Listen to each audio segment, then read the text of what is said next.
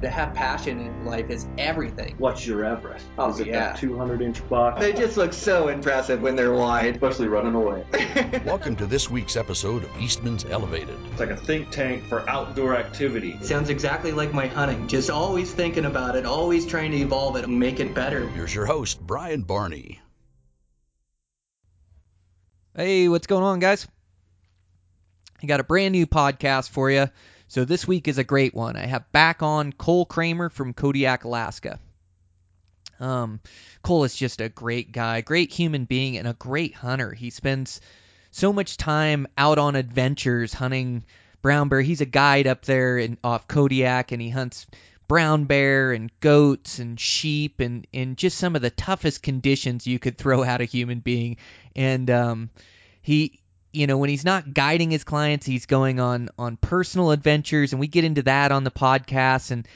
And for those brown bears, he almost exclusively guides bow hunters. I think he says it in the podcast, but like 90% bow hunters. Man, that's getting close to those things. He's just amazing and keeps everybody safe and just has such great insight into hunting and into bow hunting.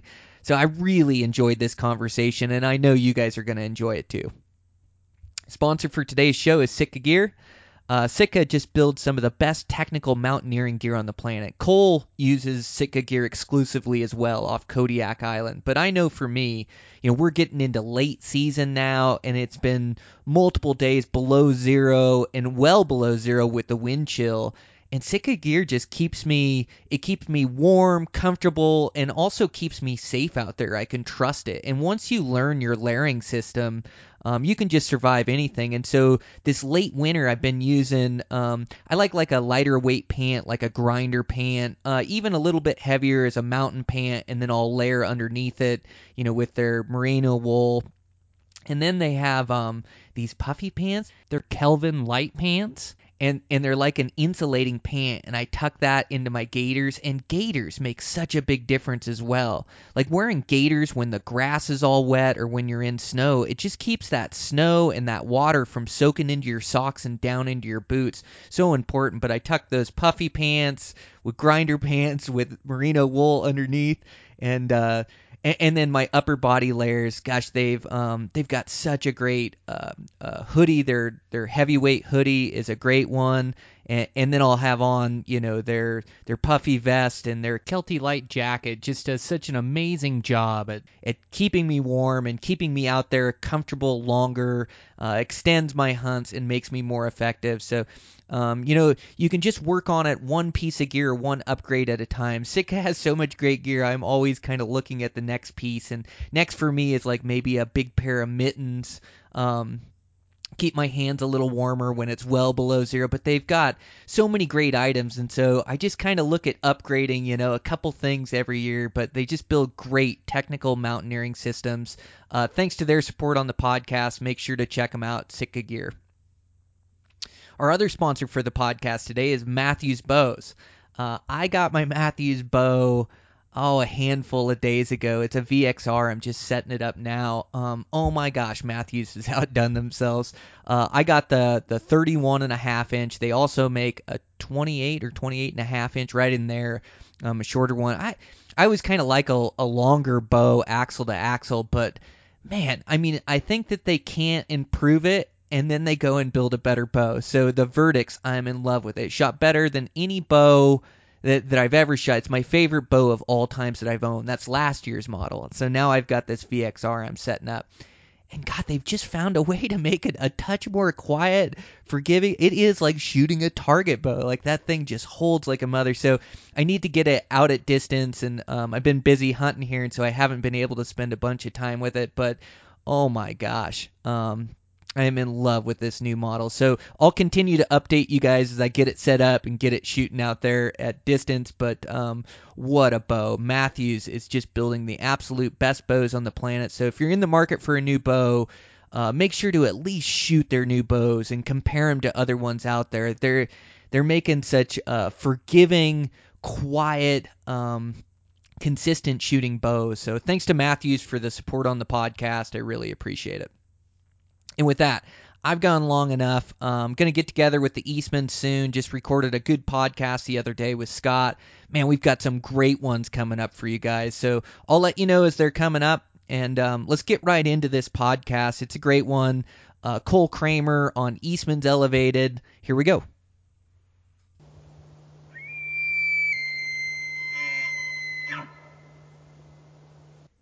Okay, can you hear me now? I got you perfect. All right. Yeah, sorry. I was trying to have people trying to call me and coming in and all sorts of junk.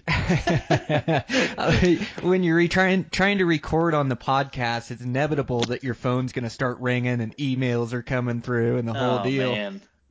Of course. Yeah, man. Well, cool. Well, thanks for being patient with me.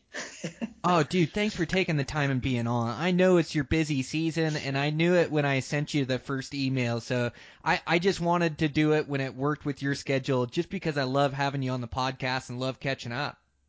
Yeah, man. Well, thank you. Thank you very much. Like I say, apologize for the time delay. Oh, we got her done. Yep. Man, it looks like an awesome goat hunt you were on the other week. Man, so I watched your Instagram story. It's so good. Like, fired me up to go mountain hunting, but I just love, like, how you brought a calmness to the situation and real patient. And you've been guiding a lot of these bow hunts lately, and I think you're doing so well because you are such a good bow hunter. Well, I have a lot to learn as a personal bow hunter, but I think in terms of I've been doing it, I guess, for quite a while now. But what I've learned in the guiding thing, you just got to stay calm, and because hunters will feed off of your attitude, And if you stay calm, they do a great job of staying calm for the most part. And so that's like kind of the big key. And yeah, pretty much, I think probably 85-90% of my hunters now for the past few years have been all bow hunters. So you just got to try to learn each one of them. Each one of them's different. Each guy or gal kind of reacts differently. So you try to learn how to deal with them. Sometimes I do a good job. Sometimes I don't, but I try. Well, yeah, and you were able to keep so calm. So you guys had a goat that you bedded, and it was bedded off the backside of the ridge. It looked like it was in a really good spot, and then you stalked in with your bow hunter in there. And boy, before you guys came up over the top, you took time to take his layers off, and then right before you came over the top, like you calmed him down again and told him, okay, this is going to be your range. Here we go. This is going to happen right here and right now. Are you ready? And I just thought it was, I just know that calm attitude, like you say, you've been doing it for so long, but you're right. They feed off your energy.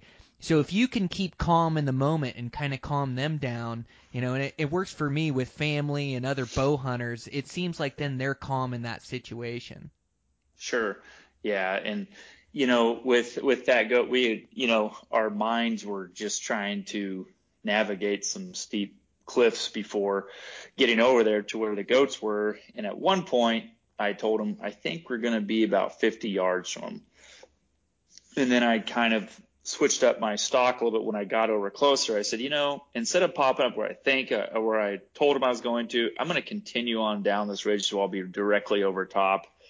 And then we'll be a little bit closer. So when I did happen to pop up there and looked over, I could see him down there. I said, oh, okay. Now he's 20 yards. So, and then there was another goat, 10 yards from us.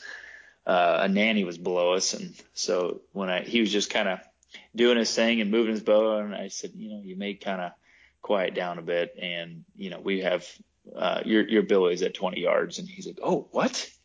So he was kind of surprised that it was that close. And I said, and we have one at 10 yards. So let's just, don't move. Because a lot of times bow hunters kind of forget, like when you have a ridge line there and you're trying to be really cautious what's poking over, sometimes people forget about their bow and they move their bow around frantically. Their arrow, their, whatever it may be, the cam is sticking over the ridge. And I noticed when I did peek back over, the nanny was looking up at us, glaring at us. And I was kind of thinking to myself, I wonder if she saw his cam moving a little bit. And so when I peeked back over, yeah, she was kind of staring up at us like, what is going on? Because there was some little bit of wind, so some grass was moving pretty good and whatnot. So she was trying to figure it out still. But, it was just kind of one of those things. I said, you just stay back behind the ridge and I will tell you when to draw. And when I tell you to draw and step up slowly, so he's not making a big arc, because so many hunters just don't pull straight back. They have to move their bow dramatically, it seems like. So, anyways, so that's what happened. The nanny got up, the Billy had no clue yet. So when she got up kind of briskly, I said, draw, step up. And then he looked up like, oh, what's going on? And then he stood slowly and said, go ahead, take a shot. So, he did a great job, listening and performing a really good shot. Billy went maybe 50 yards and laid down with the rest of the group actually, and just kind of expired. And the other goats decided, well, something's wrong here. So they stood up and all of them walked off. So worked out really well. Dude, that is so awesome. You mentioned so many critical things there. Like when you're making your stock, so this is the one I want to touch on first. So when you're making your stock, it just comes down to instincts and feel, doesn't it? And so you make a plan on the top and you're going to pop over at 50 yards in this goat, but then you get down there and you're hidden from the ridge, or you feel the wind, or you look at the angle, and it's like you almost have to listen to those instincts that kind of dictate where you go and where you're going to come over the top. And then, like, you're talking about that bow moving frantically. As a bow hunter, your instincts or your mind is screaming at you to hustle up and get the shot, get into position.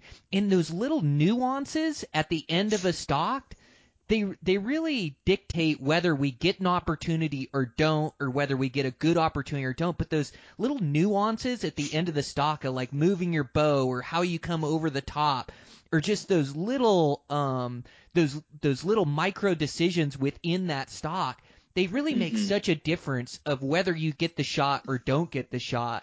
Just Sure. those little tiny decisions and movements. I just thought that was so great, like you mentioned the cam, and that is like a detail. When you're the bow hunter and you're getting the shot, you're almost in this fog of adrenaline, and you're trying to keep yourself calm and make smart decisions. But you as the guide, and you've been doing it for so long, like, I know when I'm bow hunting, but I'm not the shooter, I can think crystal clear. I make such good movements, and I'll catch animals, that are to my right or to my left. I'm not so focused on the spot where I'm coming over the top. And so, like, you do such a good job of being the guide and thinking clearly and trying to direct and help the hunter out to make the right moves. Yeah, well, you have to kind of master each point. There's A, there's B, there's C, like getting to each spot, of your stock. And if you don't, some of them aren't as critical, but in terms of like, just because you got just on the backside at 20 yards doesn't mean that the animal's dead already. You have to continue to be cautious about every step of that stock, right? And it's because, when you think about it, sometimes, you spend an hour, 2 hours, 3 hours all day on a stock, and, you have to be able to go with the flow of things in terms of you may have to throw an audible in there. But that's kind of about being patient at the top, or when you're looking over your stocks and figuring out, okay, what happens if this happens? What's a plan of attack if something happens and I can't go up that chute, or the client freaks out? Then what? What do I do then? Or if the animal moves, So I think sometimes guys, they go with one set plan and this plan has to work, and that's all they think about. But you have to kind of look at each possibility. And if it does change, well, no big deal. You can just throw an audible in there and kind of switch up and go with it from there. But you try so hard. And I've had guys, some of my guys have hunted with me quite a bit and tend to be more honest with me about some of my approaches. They know that I kind of get micromanaging a bit, just because I'm like, I would much rather tell you and remind you, so like this does not happen during our stock, than me being like, oh, he knows, I shouldn't have to tell him to watch his cam, or to, watch his footing here or whatever, he'll know. And then it happens and you're like, crap, I should have said something. So sometimes I just forefront apologize to guys by, hey, here's the deal. I'm going to remind you of things that you already know, but just in the heat of the moment, we forget. And I don't mind. I don't take offense to something if a guy tells me right before I'm going to shoot, hey, don't forget to pick a spot, or hey, don't forget to do this, don't forget to do that. And it's like, oh, cool, yeah, check. That's one less thing I have to try to remember.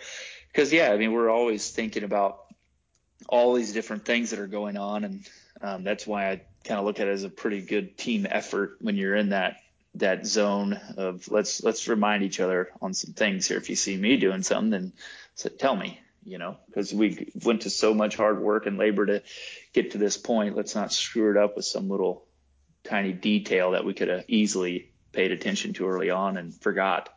Yeah, that attention to detail, working together as a team.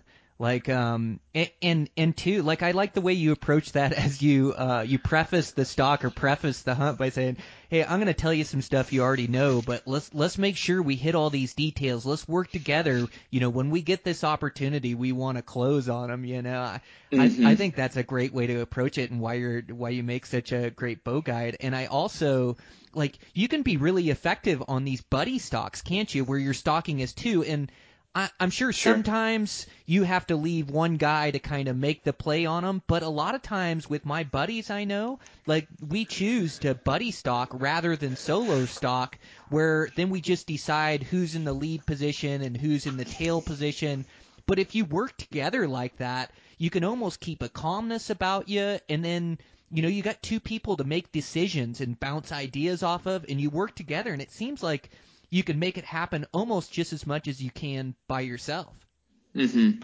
Yeah, and that's the thing, because I notice a lot when guiding some of my bow hunters. Some of them are really used to doing some DIY things, and some of them aren't so much. And some of these guys want to do it themselves, and so I'm sitting back there as a guide, like watching them stalk a deer or something, or I'll get them in close, and you let them do their final. And it's kind of funny. It's almost like a kid, like, turning back to look at his dad, like, am I doing it right? And you're like, yeah, keep going. But it's kind of funny because, after a while, it's like, okay, they're either maybe not moving quick enough when they should be moving quicker. They think they should move so much, slower and quieter when you're behind the ridge line and the animal has no clue you're there. It's like, just get over there, know the limits and capabilities of what you're in. And so, it is definitely a good team effort. It was funny. The only time where I thought, okay, this whole team thing is a little tough, it was over there, and not to change places, but over there in Hawaii hunting axis deer. I'm like, God, these things are turned on. It is so hard with two people. Yeah, that is true. Those things are tricky with two people, aren't they? Those things are so switched on. Yeah, but in terms of, like, when you have ridges and mountains and whatnot, and especially a moving animal, potentially, it's great to have someone right next to you, your buddy, or you're, in my case, me being the guide, telling ranges, preparing them, and just less movements, because I can be just, peeked in between two little rock pinnacles or whatnot, just telling him, okay, get ready, draw, and then he can draw below the ridge line and step up. And, because the goat's looking the other way, and be set and ready, or if like on my bears, if they're walking down the creek or walking out, you could already have the guy at full draw. You're ranging for them, so they don't have to let down and, do all this other stuff. And so, yeah, a good team effort's always pretty clutch most of the time. It is. Well, like you say, being able to range find, that takes a total step away from the shooter. Now he doesn't even have to focus on a good range. Like, that's your responsibility. And I just know, like, moving as a team, you're able to slow down much more, and you also, like, you catch other animals. You still have the lead guy, which is going to be the guy that's got to catch him out front. He's going to be the one exposing himself a lot. But as a back guy, if you can watch the sides, the left and the right, it's amazing how many times you catch animal and grab the guy in front and go, hey, hold on, and you save the stock right there. And so, yeah, stalking as a team, it's highly effective. And two, like, you have so much experience and so much stalking. You mentioned something about speeds there, and speed is so critical on the stalk. Like you say, when you're not exposed and you're on the backside of the ridge, I mean, sometimes I'm running to try to get cover ground so that muley doesn't change beds, or so that animal is where I left him, or so I can cut him off. And I just know that they can't see or hear me, and so I am covering country. But then as you get close and you're exposing yourself, knowing to slow down to a snail's pace, like, even if you're cutting something off, like, the closer you get to the shot, the slower you have to move. Sure. But just knowing and being able to read that speed, and experience is really what creates, like, experience creates our instincts. And so when you get two guys on a stalk and you're both using your instincts and bouncing ideas, it just seems like you come up with the best approach, you know? So I really like doing it that way too. But sure. Yeah, really looks like you're making the most of your off-season work, like over there in Hawaii. Isn't that place a riot, and those axis deer? Oh man, what a fantastic place to go hone your stalking capabilities, and just, I mean, those axis deer are a lot of fun. You know, I blew so many stalks, and it was like the classic guide scenario of me used to, you know, telling people how to do things. Well, now you shove a bow in my hand, and I'm like, oh, whoops, I guess now I have to make the shot. So, and of course, you know, I don't always, there's time there I could be practicing more, but it's just one of those things. It's such a mental screw, because as an archery guide, you're guiding all these bow hunters, and you almost feel like you're practicing, but you're not at all. You're practicing your stalking skills, but you're not practicing shooting. And it's really quite comical, you know, I know me as a guide, to all of a sudden the bow thrown in my hands. It's like, here, make the shot, you know? And so, I wish I would have had a little more time of shooting and whatnot. I felt like everything else was pretty good and on point, but man, it was, some of my shooting wasn't the best. And just, you know, it was just kind of, it was definitely pretty interesting. They were switched on for sure. And I've always heard that, and everyone will, you know, you'll tell everyone that, and no one ever gets it until they finally go over there and do it themselves. But that was a lot of fun.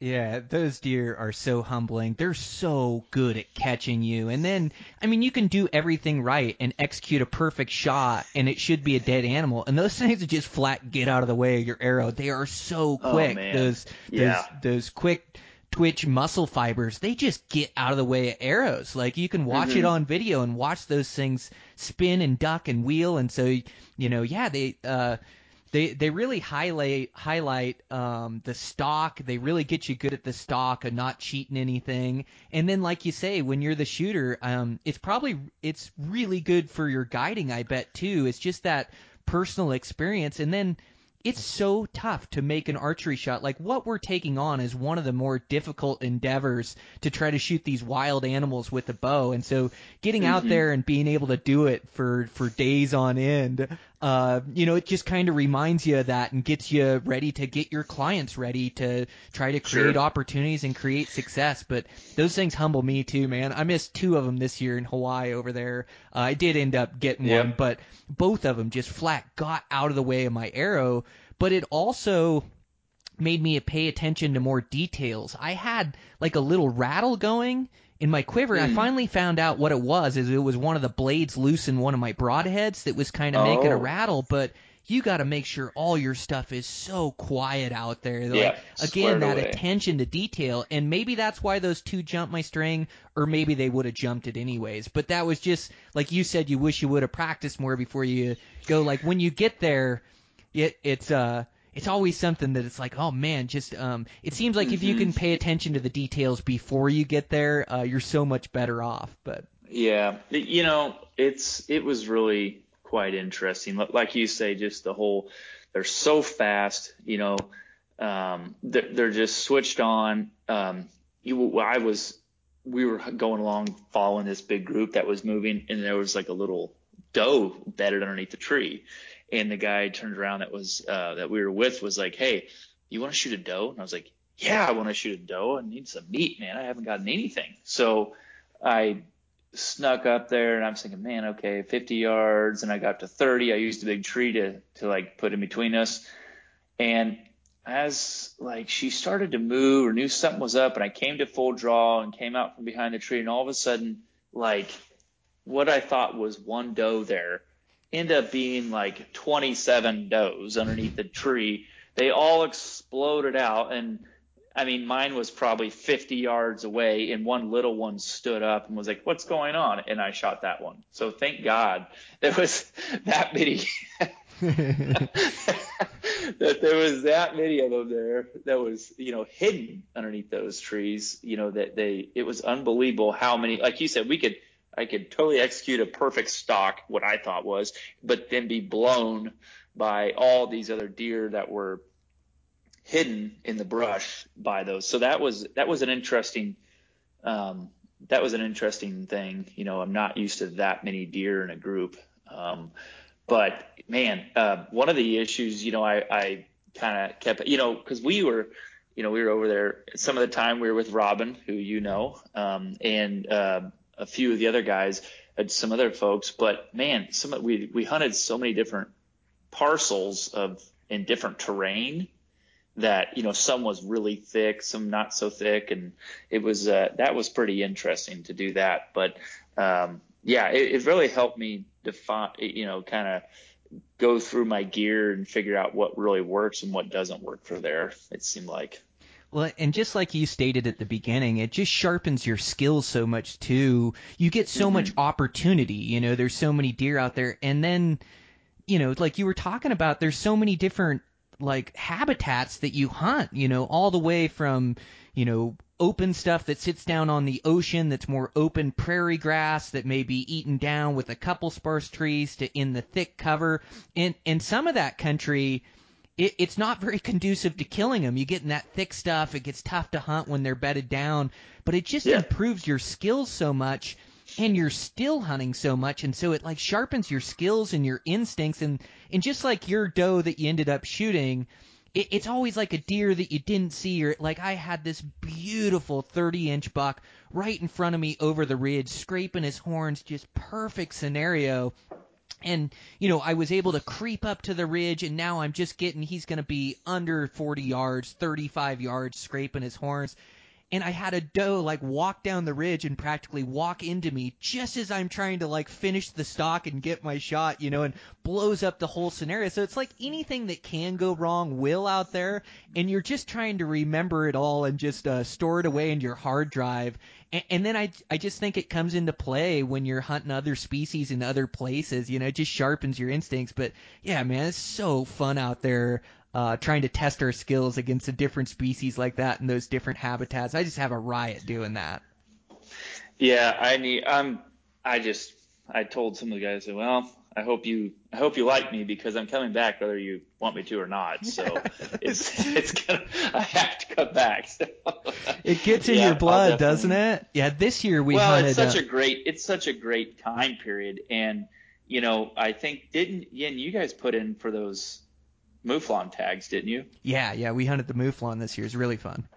Yeah, that would be a lot of fun to go over there and do that. So who knows? Maybe I'll have to try and do that next year or whatnot. Oh, dude, you have to. Yeah, those mouflon sheep are pretty fun. They just live in the nastiest country that Hawaii has to offer, and so it's a bunch of that lava rock, which I'm sure you got to hunt for some axis deer. Some of that country's pretty gnarly. It's amazing how tough it is to walk around out there with the lava rock, isn't it? Yeah. It was like, say, we got into some patches of that, yes, and then we got into so many different, areas there. But I would like to get over there because I've experienced, the Big Island, Maui, just in Kauai. I have not been over to Lanai or Molokai or any of that. So, I'd like to get over and and see some of those other places. But it's quite the diverse landscape there. Pretty amazing. It is amazing. And a totally different gear setup, right? Like, I've never sweat so much in my entire life. I've never drank so much water as I do over there with the humidity. I just sweat it out.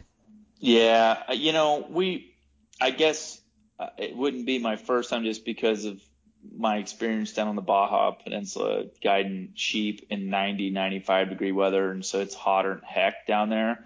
But yeah, it definitely was. Though it was pretty humid though. Mexico was pretty dry. So, but that was not super pleasant. That's for sure. Yeah, that was a little tough to deal with. Yeah, it's not bad mornings and evenings and things, but direct sunlight, or if you're waiting out a stalker, like where we were hunting, it's the hottest time of the year too, and that sun just radiates off that rock there. And so, like, I got back to Montana and I was running in 90-degree heat, and it was nothing compared to what it was like out there. And, usually like 32 ounces will get me through a day. 50 ounces is a good day of water, maybe a little bit more if I'm really working hard. But out there, I mean, I'm bringing, 100 ounces of water, and I'm adding water every single day that I'm out. You just got to keep the water running through you. But wow. Yeah, that lasts me a month in Montana, dang near, so it's just amazing. Sure. It's like it's a different kind of danger, and it sounds like you run into that hunting down on the Baja too, where it's really hot, heat stroke, dehydration. It's just a different set of challenges that you have to keep in mind and be aware of, because, man, that heat stroke, that takes you down, or, I call it exhaustion sickness. I don't know what it is, but pushing really hard in really tough conditions. And I've seen people where they make themselves sick or almost throwing up and Sure. dizzy and things. And so it's just something a guy's got to be aware of out there, because you get hooked on hunting those things and you end up going so hard all day long, and just got to make sure you got those fluids going in. But that's like any place we hunt. Yeah. Well, it's interesting getting back to Kodiak. It's super dry here this summer, and now coming to the fall season, I mean, it's really dry up there. I think we've only had a handful since, man, I don't know, late June, mid-June or something, late June. There's only been a couple of there's only been a few days of rain, and not hard days of rain. And so it's ultra dry. Our streams are super low. So up in the high country, I was up scouting the other day, and man, a lot of the places were really, really dry. We found a couple places of water. So it's kind of like one of those things where we went up and actually took our goat. I mean, we had, like 6 4-liter bladders of water. Wow. Just because we weren't sure what we were going to run into. And I had 4 days of food, and there was 4 of us. I had a couple helpers there. And so it was just kind of like, we all had a bunch of water going up in there, and of course we'd find water. And so I like to haul water to water. So it's kind of what I like doing. So it's just a good workout is all it is. It really is. So. I find myself doing that a lot because, you just can't tell where the water's at. And same thing with hunting these high country muleys. A lot of the best spots are void of water. The muleys don't need to come down to water. They get enough through their food source. And so, I'm that same way. And water is so dang heavy, and to pack it all the way up there, and it just kills you when you find it, when you pack it all the way up there. But at least you're prepared, and you just can't live up there without water. It's not like you can go up there with a day's worth of water.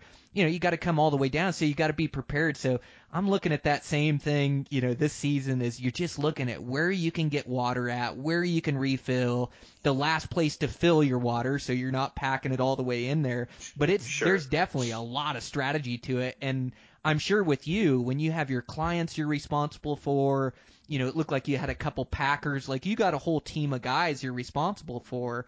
1 4-liter bladder doesn't cut it. No. And the thing is, even if there is water, like you see some down in a bowl before, and I've been sheep hunting and goat hunting, like I'll tell guys, I'm like, hey, here's the deal. We're going to haul some of this water, because if we get up on this ridge line and we're watching this ram or this goat, and I can see him, and I happen to look over, like we can't get him that day, but I can happen to look over, and there is a spot to throw my camp down, I'm going to camp right there where I can, just peek over the ridge and watch him.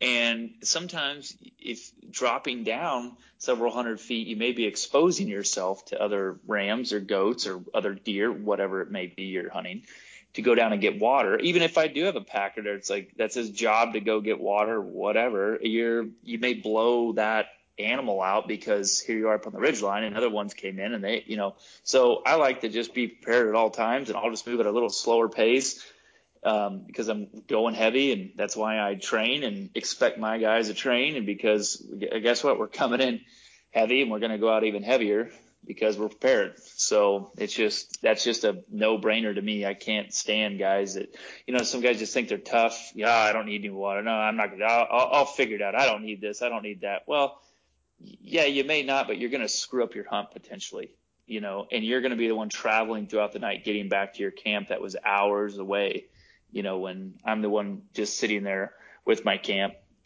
and actually get, I may be heavy, but I'm probably going to get way more rest on the hunt than they will, because they're going to be going up and down, or miles back towards their camp every night. So for me personally, and in some of my spots, there are places that are pretty good designated camping spots because you're not going to go any further than a certain place, but for the most part, I don't mind hauling a little bit of water because I know I've got it, and I know I've got my food. I know I've got my shelter, so it's no big deal. I mean, where we killed our goat, we literally drug the goat carcass off over, into a big ravine to get it out of the area because we were going to camp like 40 yards from there, and so, yeah, it's kind of nice just being able to do that. We had a nice relaxing evening butchering and putting up camp and got a nice rest, and off we went in the morning. So, It's amazing how much energy it saves. Like you say you go in heavy, but being able to bivouac out or bivy-sack out, like no matter where you end up, you always have all the supplies you need. You got your camp, your food, your water, and you can just like sleep with the bucks or travel with the bucks. And it seems like I do a combination of a lot of times, I'll hike up and then, like you say, a designated camping spot. I know a designated high mountain spot where I'll want to ditch my camp and ditch my stuff and I'll hunt from there. But a lot of times if I'm trying to locate game, like being able to travel with everything you need and just sleep off a ridgeline or sleep down in a low somewhere, it's so advantageous and actually saves energy because like you get more rest, and those miles back and forth from camp or from a base camp, usually those base camps, they have to be so much lower on the mountain to find a prime camping spot. And so you're just putting so many miles back and forth and less sleep. It just wears you out. It's better to do it once with your camp and be able to travel and hunt with it a lot of times. So it sounds like that's a lot of times your approach when you're doing these mountain hunts. Yeah, and in some of the areas, we're pretty fortunate here, like on Kodiak, we don't have too much bear issue, knock on wood. But there's places up on the mainland, and maybe down there in Montana where bears are an issue. And I know plenty of people have gotten their camps torn up because they're gone from them. And bears know when you're there and when you're not there. They can smell if you're there or not. And so I just like having it with me because then I know it's everything's safe, and we're good to go, instead of wondering, I sure hope my camp's not torn up when I come back, because that's definitely ended a few of my friends' hunts before. I've never had my camps torn up, knock on wood, at least by a bear, but a deer did one time. But other than that, but no, it's just kind of nice knowing what you have, Yeah, what kind of weight do you like to travel with on these hunts for your clients and for yourself? Like, and you train for this heavy. I wouldn't really say I like to travel with the weight. It always seems like, gosh, weight really is such an equalizer, just like elevation, isn't it? It's just a killer. You could go anywhere with no weight, but you stick that pack on your back, and all of a sudden you got to grind.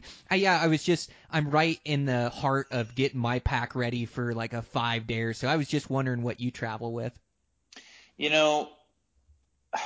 Here's the thing, like with me, I've got a, Swaro 95 scope. I've got a Sony A7 camera with 2 different lenses, I've got the 24 same to 70 and 100 to 400. Yep. there's sat phones and inReaches, and I mean, it seems like I can't go anywhere without my pack. A day pack weighs 40 pounds, 45 pounds to me.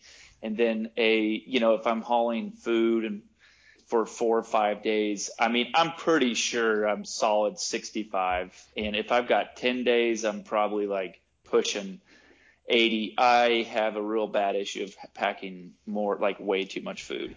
So it's like a mental thing, like, oh, I'll never starve. I could be in here for a month. And even though I couldn't last a month in there in terms of food wise, but I like having like food, and because it's like food for thought, I'm like, oh, I'm good. It's just a mental thing. I have so much food if I want to eat. But thank God my metabolism has slowed down a little bit, because it used to be really, really bad, and I just had to eat so much. But now I don't have to eat as much. So, but I would say if I was going in with 5 days, it's probably got to be around 60 pounds, I would think, somewhere in there. Yep. Now, but I'm not, like I said, if I wasn't hauling, if I was just, hauling a smaller little point and shoot camera, then, that knocks down quite a bit of weight right there too in glass. And, if I had a smaller spot, guys can, like my buddy was just here, and he's a trad bow dude and very effective, and was just down on a goat hunt, and he shot several mountain goats with his trad bow here on Kodiak. But, he is all about ultralight. He's got everything ultralight. Even though he's tough as nails, he gets the latest and greatest and baddest and all this stuff. So he's ultra light, which I'm a mixture of, okay, I want to get as lightweight as possible on certain things, but then there's also things that I just like using better, and it's easier to use or more comfortable. And so I just don't care. Sometimes I'm just a big dumb mule that throws in whatever, and I don't really care. And when I come out, I definitely don't care. It's just going to be heavy, and it is what it is. So, but I think, if you're in like those hunts where you're really having to hustle and put on a lot of vert, then it is smart to, condense down and really try to go as light as possible, Yeah, you're an animal. Yeah, that's a lot of weight. But I'm with you. You want to take pictures, and so then you've got your camera, and like you say, you've got your 100 to 400 lens. Well, then you need one to get your close shots, and yeah, and then the 95 Swarovski, they don't make that thing light, and then you can't get a lightweight tripod, or that thing isn't steady. No. So Yeah, all of a sudden, tripods. yeah, my day pack gets so heavy with scope and tripod and camera and lenses and the whole deal. So I am with you there, but I do try to take a minimalist attitude too, and try to cut my weight down as low as I can, and I do need a scope everywhere I go, but I can make do in the mountains with a smaller scope, when I'm backpacking around. And so there's a few adjustments I can make, but yeah, I'm just fine tuning my pack now, looking at it and taking things out and putting things in, working on my backcountry menu. Usually I can do about 1.5 pounds per day, does me about right, which is usually around 2,500, 3,000 calories, something like that. Yeah. But it's always always a work in progress. Yeah. And that's the whole thing. Like, I'm trying to get better at, okay, I need to start learning exactly what my body needs and what it doesn't need, and just taking a little bit, I try to take as high calorie type of food as I can for the weight of it and everything. But I just came from a background, of just throwing stuff in, and it is what it is. And there's some guys that are so good, and I imagine you're extremely good at this, of really knowing what you can get by with and not, and just really honing your weights and whatever. But, like say my shelters, I like the floorless shelters, and I feel like, okay, I've just got like 1.5 pound or 2 pound, shelter, and it's, rather than a 4 pound tent or, things of that nature, and try to go light on all those types of things. But I tend to just take up whatever weight I just saved and then I just put more food in. So I'm really still going at about the same weight. Right. Well, we're all individuals and we all have our own process, you know, Oh, and yeah. so, Sure. yeah, it works for all of us. That's the only thing that matters. But, no, those mountain hunts have to be fun for you, but it's also, you got to make sure that you have a good menu too, because you're doing so many of these mountain hunts back to back, as I stack a lot of these back to back. And you got to have food that looks appetizing and is appealing up there. Easy. I don't like much mess. I don't want to clean up or anything or do dishes. You know, I don't want to have to cook forever or make a gourmet meal, but you got to have stuff that tastes good up there too. Yeah. Some people are pretty picky. And I mean,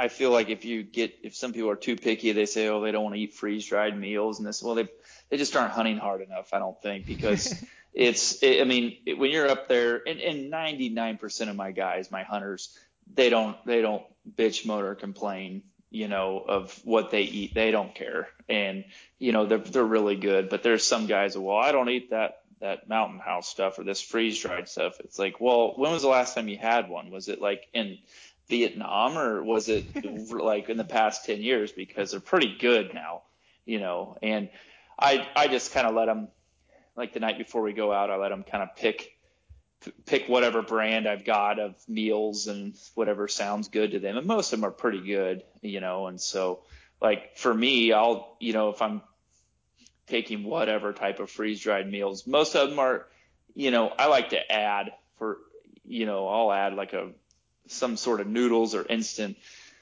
mashed potatoes to them to kind of get me some extra fill. I just like to eat enough, one of my biggest prize accomplishments I felt was my first year of sheep guiding. I was up guiding for an outfitter, and I guided 7 sheep hunts in a row. Wow. And it was from August 10th to October 10th. And at the end, everyone was sitting there weighing in. There's multiple guides there, and they were all weighing. They lost 10 pounds, 15. One guy lost 20 pounds. So I got on the scale. And I'd been griped at the beginning of the season for taking too much food by the outfitter. And I get on the scale and I gained 4 pounds. And I was like, yes! I was so proud of myself. Everyone was just like looking so just worn down. And I was like healthy feeling because I was like spending the extra, putting the extra weight in my pack and actually eating well while I was out there. And so I was like super pumped. It makes a difference in how you feel and how you perform. Like being at that calorie deficit, it just takes it out of you. And a lot of these hunts, you're on a calorie deficit no matter what. But what a great job you did that season. 7 sheep hunts in a row. You should have been down 10, 15 pounds. But yeah, you just had enough food going in.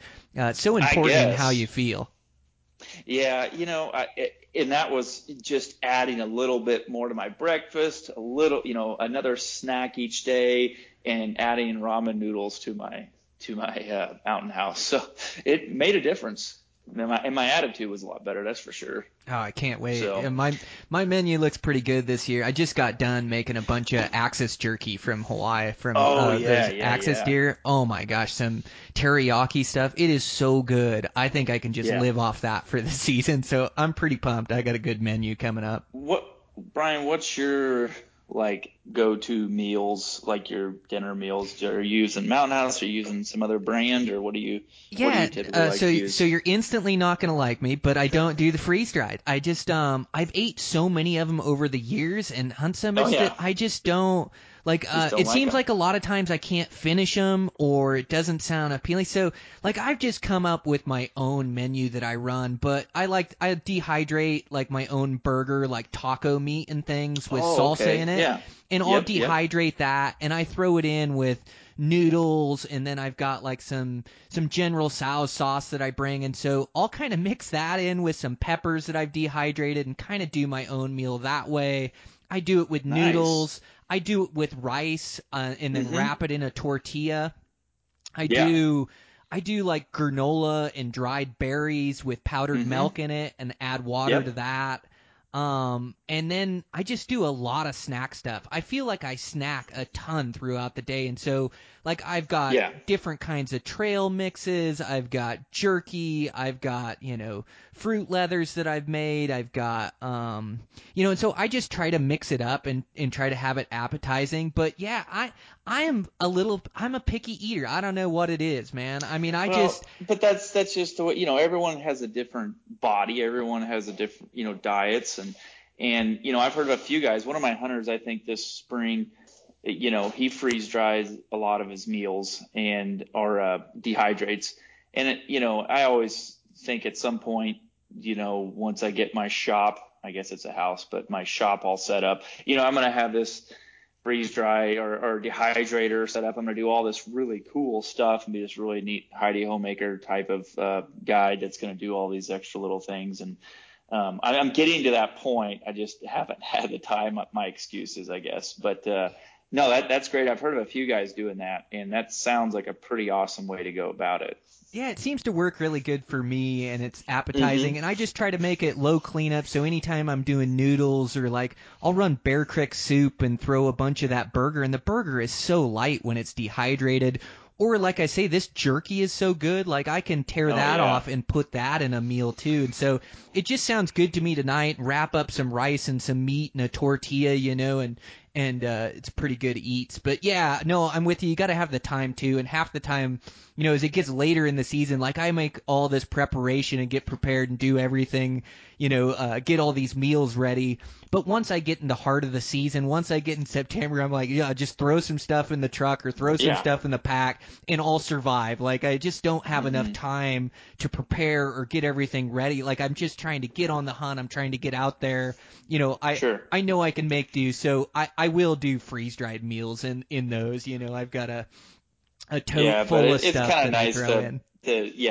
And not, there's been years where I've had over like 230 of them, and it's like ridiculous. So it's nice to not have to do that for sure.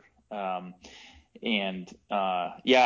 like to, like say, just mix it up a little bit. If I'm going on shorter amount of day stuff, then I feel like I don't have to take all like freeze dried meals and whatnot. But just kind of, I guess, just all depends and whatnot. But I hate carrying all the excess trash and whatnot. Some of those freeze dried meals, I dump them out, put them in Ziplocs, and just kind of reuse one of the Mountain House bags or whatever type of bag you're using. And I mean, it's just a matter of condensing all your waste and everything down. Oh, that's a good way to go. Yeah. Well, and tortillas, they make those Mountain Houses so much better too when you can wrap them in a tortilla. You ever bring those with you? Oh, sure. Yeah. We used to haul like bagels, and it was like, it was the most bulkiest thing you could haul was bagels. And, when we go in for 10-day sheep hunts, and I'm like, I think I'm going to just haul tortillas because it will go flat in your backpack and it's fine, but, it's great.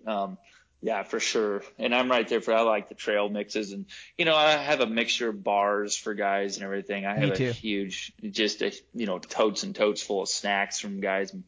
A $1,000 snack bill the other day when I went and bought stuff at the store for some of my goat hunts. And, but I try to just stick with some more nuts and dried fruits and stuff of that nature rather than just eating a bunch of candy bars and things of that. Even having just a bunch of the other trail bars, it kind of gets a little much. So it's kind of nice to stick to fruits and nuts a lot of the time if you can get by with it. Yeah, I'm with you there.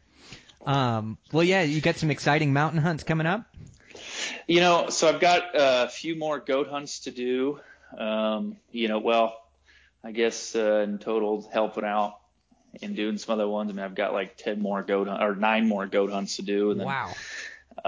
Then I've got some bear hunts. It's a peninsula brown bear season, so I have to go to the peninsula, then back to Kodiak to do bear hunts. And then, which bears will wrap up for me by like November 8th. And then, we'll switch to deer hunts. And then I'll finish up by December 4th or 5th, somewhere right in there. I typically do one hunt right after Thanksgiving.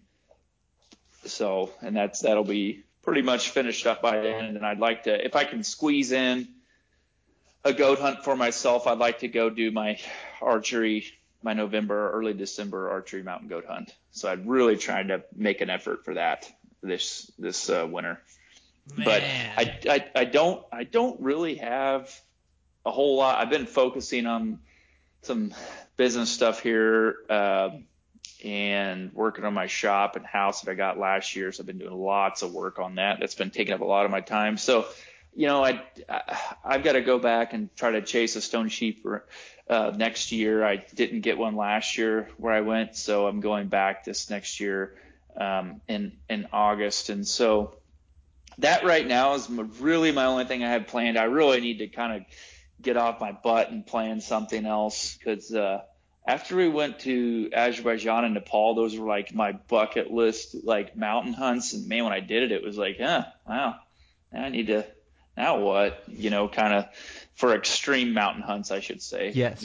And so there's all sorts of fun ones I'd love to go do, but then there's some of those you just want to continue to test yourself and see, and really put yourself through the ringer, I guess. And so it's, so I'd like to figure something else out, or go back to Azerbaijan or something and go after another Turks. Those are things that were a lot of fun. So, I don't know. I'm still planning a few things, and it seems like I don't have anything going on in my life. And I really look at it and go, oh yeah, I guess there is quite a bit I got planned, but I forget about it. I forget what I'm doing at the end of this week. So I have to really look at the schedule and keep my life in order, Yeah, that's congratulations on the house shop. That's got to be a big move for you. And yeah, what an adventurous lifestyle you've built for yourself. Just all these goat hunts that you have, and bear hunts, and then doing your personal goat hunt. That's just wild. November and December with the deep snow, so challenging.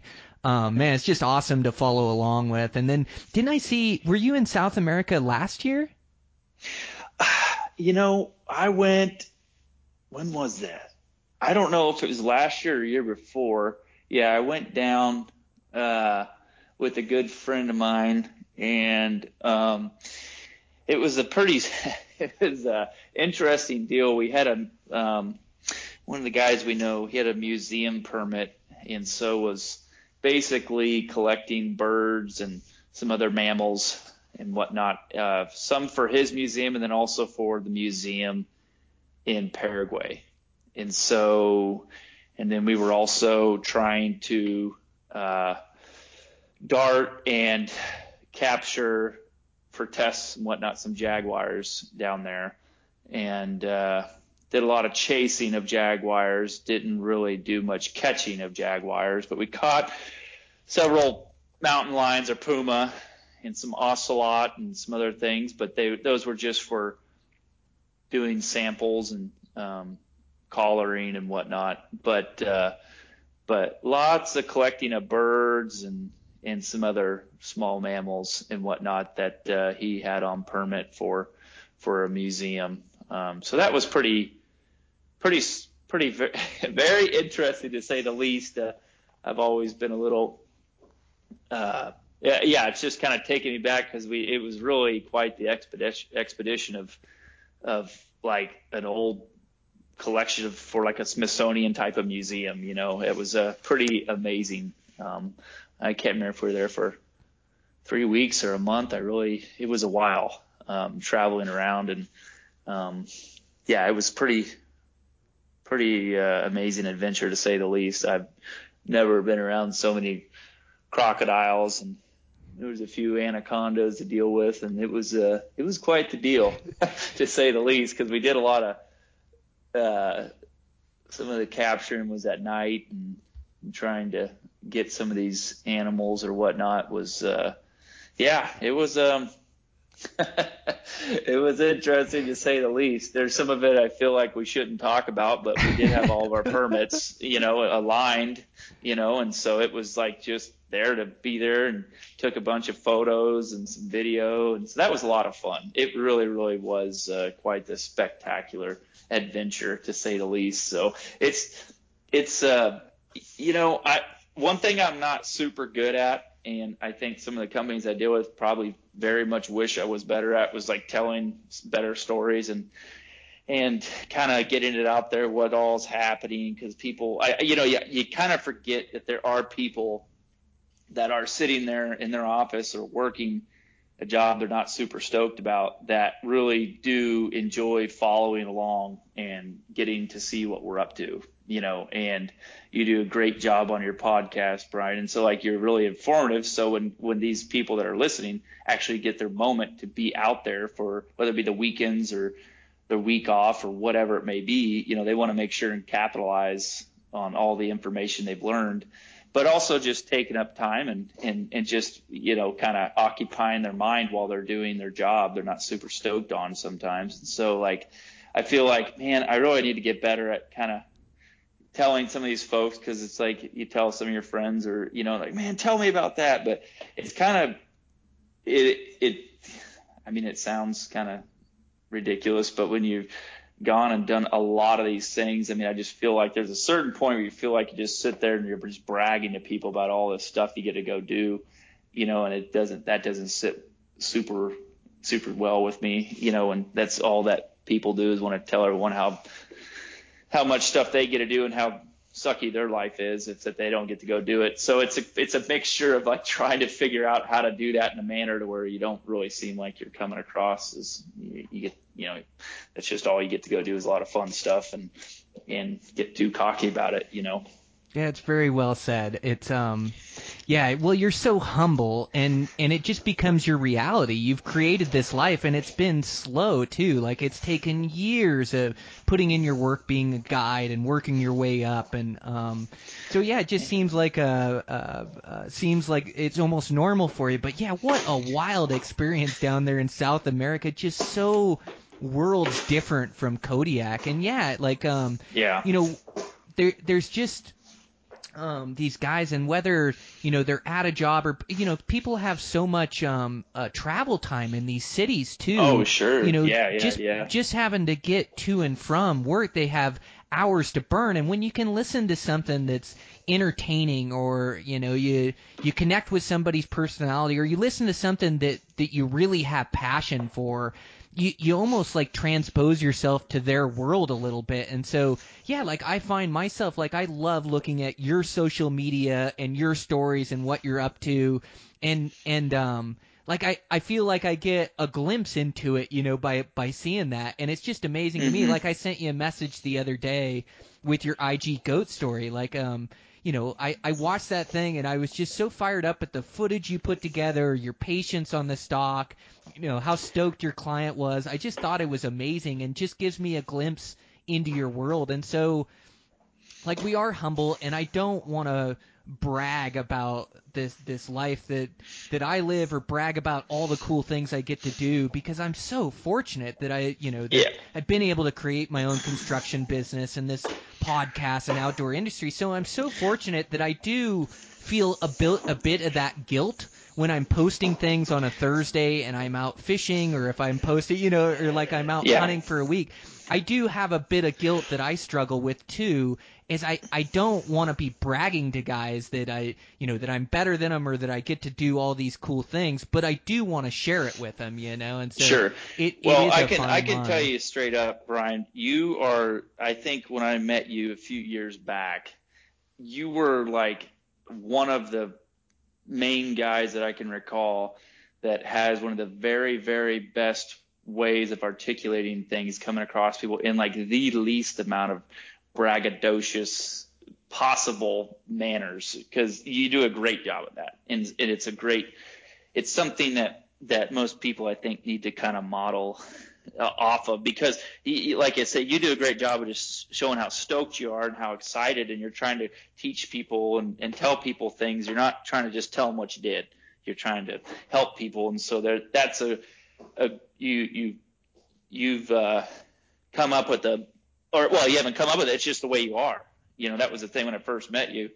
Montana was, I could just tell you're just stoked and you just enjoy it a lot. So you do a great job of it. So I don't think you have to worry about it. I kind of struggle a little bit with it. So I had to, it's just one of those things where we've all been around guys who don't have any problem coming across that way. And so it's, it's just more so looking at those guys going, man, I don't want to sound like that, but regardless, no, you do a great job. So Yeah, well, thanks so much, Cole. That's a huge compliment, and likewise, I think you do the same. But man, it's just amazing to catch up to you. I'm really excited to see what you got going on this season, and man, I'm always stoked to sit down and talk with you.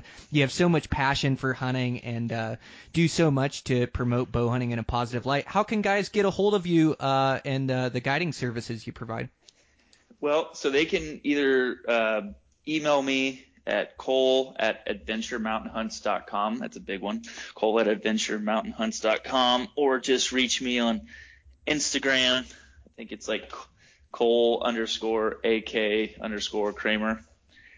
They can direct message me on there, or just shoot me an email or whatever. So yeah, and make sure to follow his Instagram. He's on a bunch of adventures this year, 9 or 10 goat hunts, a bunch of grizzly bear hunts. Your blacktail hunts look amazing too, man. I've got to go do that. It's going to be a great year up here. Yeah, it's going to be a solid year. There's some great bucks. We did really well last year, and we had just another mild winter, and so some guys are putting down some great bucks this year. So it's pretty awesome. So you got to get up here and do that. So I do. I think we talked about that last time after we got off the podcast, and you need to. They're still sitting here, so you need to get over here. I'm gonna do it. Yeah, I'm gonna plan it for next year, and I'll get a hold of you, and we'll get something set up. But yeah, I really want to go hunt those things. And man, you're turning up some really good heavy ones too. It's just amazing some of the bucks you're turning out. It's amazing. I think if you get in places and just take your time and glass and turn down other bucks, right? And a lot of guys, I think, that show up here that aren't used to hunting them, they just think, oh well, we'll just take this 3x or whatever it may be. Well, there's some pretty nice looking bucks here, so you just got to hunt with them, and it doesn't really necessarily matter where you're at on the island. If you just put your time and effort in, you can turn up some good bucks. Man, that's so cool. It sounds like so much fun. Well, I'll hit you up on that. Thanks again for your time, man. I know it's your busy season. Good hunting this season for you and your clients, and can't wait to follow along. All right, Brian. Well, hey, thank you. Really appreciate the time, and best of luck to you guys. All right. Sounds good. Yep. Thanks. All right, guys. That's a wrap. Oh, another fun conversation with Cole. Man, just a great human being. I just really enjoy talking to him, and such a great hunter. He's so introspective about situations and situational awareness, and just really fun to talk to him. And I love how humble Cole is. He has he's got everything in the world to be proud of, and which he is, but he's just such a humbled guy, with his skill set. And I really admire that, and shoot to have that same mindset, as I'm walking around Planet Earth too. But I just really enjoyed the conversation with him. He's a great hunter and a great guy, and thanks to him for taking time out of his schedule and recording with me, especially when he's right in the heart of his season. And I did see the other day one of his clients just harvested a monster brown bear. Just incredible. I think at the beginning of the podcast I did say grizzly bear, which they are brown bears off Kodiak. It's the same genetic bear. They just the Kodiak brown bear, or the brown bear in general, has evolved. They're where they can eat fish or have fish in their diet. And so throughout the years of evolution, bears that have fish in their diet tend to grow bigger and then pass those genetics out. And so brown bears are just like gigantic grizzly bears that grow on the coast. But I think I did say grizzly bear in the podcast, but Cole is nice enough. He didn't correct me. You're always just like on a podcast. You're saying what comes to your mind, and sometimes I'll listen back, and it's painful when I mess up a word because I'm trying to think too quick, or I say the wrong thing. You can't ever have it back, or I guess you can. I guess it's just about correcting yourself right there in that time and moment. Realize you make that mistake, correct yourself, and move on. But anyways, just thinking about the inner workings of a podcast, but no big deal. Cole Kramer is just a great guest. Really appreciate him being on. And also want to thank our sponsors. Sitka Gear just make amazing gear. As I'm into the late season now with cold and negative temperatures, I just appreciate their layering systems, and it just keeps me out there longer, keeps me safe, and keeps me more effective, for harvesting more animals. So thanks to Sitka. I also want to thank Matthews Bows, just building the absolute best bows on the planet. Just got that new VXR. What a shooter. I am so impressed with this bow. So yeah, I just can't wait to run some more arrows through it, let you guys know what I think. But man, oh man, they built a quieter, more forgiving bow than the Vertix, which I didn't think was possible. The Vertix is my favorite bow I've ever owned. So thanks to Matthews, and great job. You guys are outdoing yourselves. Just an amazing bow you guys have built. And with that, trying to work out some things. It's just been busy. It's been such a great season, guys. I mean, I'm just coming off a hunt with my family and a hunt for my own mule deer here in my home state of Montana. I'm gonna get another podcast recorded on late season muleys. I like to get them out, right at the time where everybody's hunting them. So I might be just a touch late getting this podcast out, but I also, I think really clearly about late season muleys when I'm hunting late season muleys, and there's things that come to me throughout those days of experience that I get out there. And so I should have got it out of touch earlier. I messed up, but at least I can tell you guys how my season went, and then also give you tips for hunting mule deer. And I think a lot of these things can be revisited as well. And also, I know a lot of you guys have bow hunts or have hunts that are coming up for mule deer as well. There's still a lot of good mule deer hunting through the month of November and December. So yeah, anyways, I'm gonna get that out, get it recorded here in the next day or two, and get that done. And yeah, we just got some great guests. Eastman's staff is really working good to line up some good guests. I've been working hard, reaching out to guys, finding some new guests that aren't on, every podcast, but guys that are really interesting that I want to have, in-depth conversations with. So we got some great ones coming up. I'm really excited at the few that I've already recorded and the couple that I'm lining up now. So yeah, just excited to release it to you guys. As always, thanks for all the support on the podcast, social media, and things. Man, I really appreciate it. I just want to, I always tell you guys, I think I say that on every podcast, just want to keep putting out quality content. But I do. I think about this podcast, and I think about you guys all the time, and the information that I can get you guys to make you better. The information that I'd like to hear about, when I'm tuning into a podcast, those tips and tactics that turn on that light bulb in your head to give you an idea of a different way to approach, or give you a different mindset, or give you motivation through it. So I just think it's so cool what we're putting out there, and I just want to continue to grow it. And I thank you guys for spreading the word, like telling your buddies, and tagging your buddies in photos and things, and just spreading the word. Like, that's how podcasts grow. There's so many of them nowadays that it's tough to separate yourself. And I really do think that we put one of the best hunting podcasts out there with some of the best information. So you guys telling your buddies about it, and tagging us in photos, and man, it just means the world to me. So yeah, thanks so much. I appreciate it. We'll keep getting out good podcasts to you guys and keep this thing rolling. So yeah, that's a wrap. I'm going on. I'll get this solo one recorded to you guys, and get that out, and then check in with you guys next week.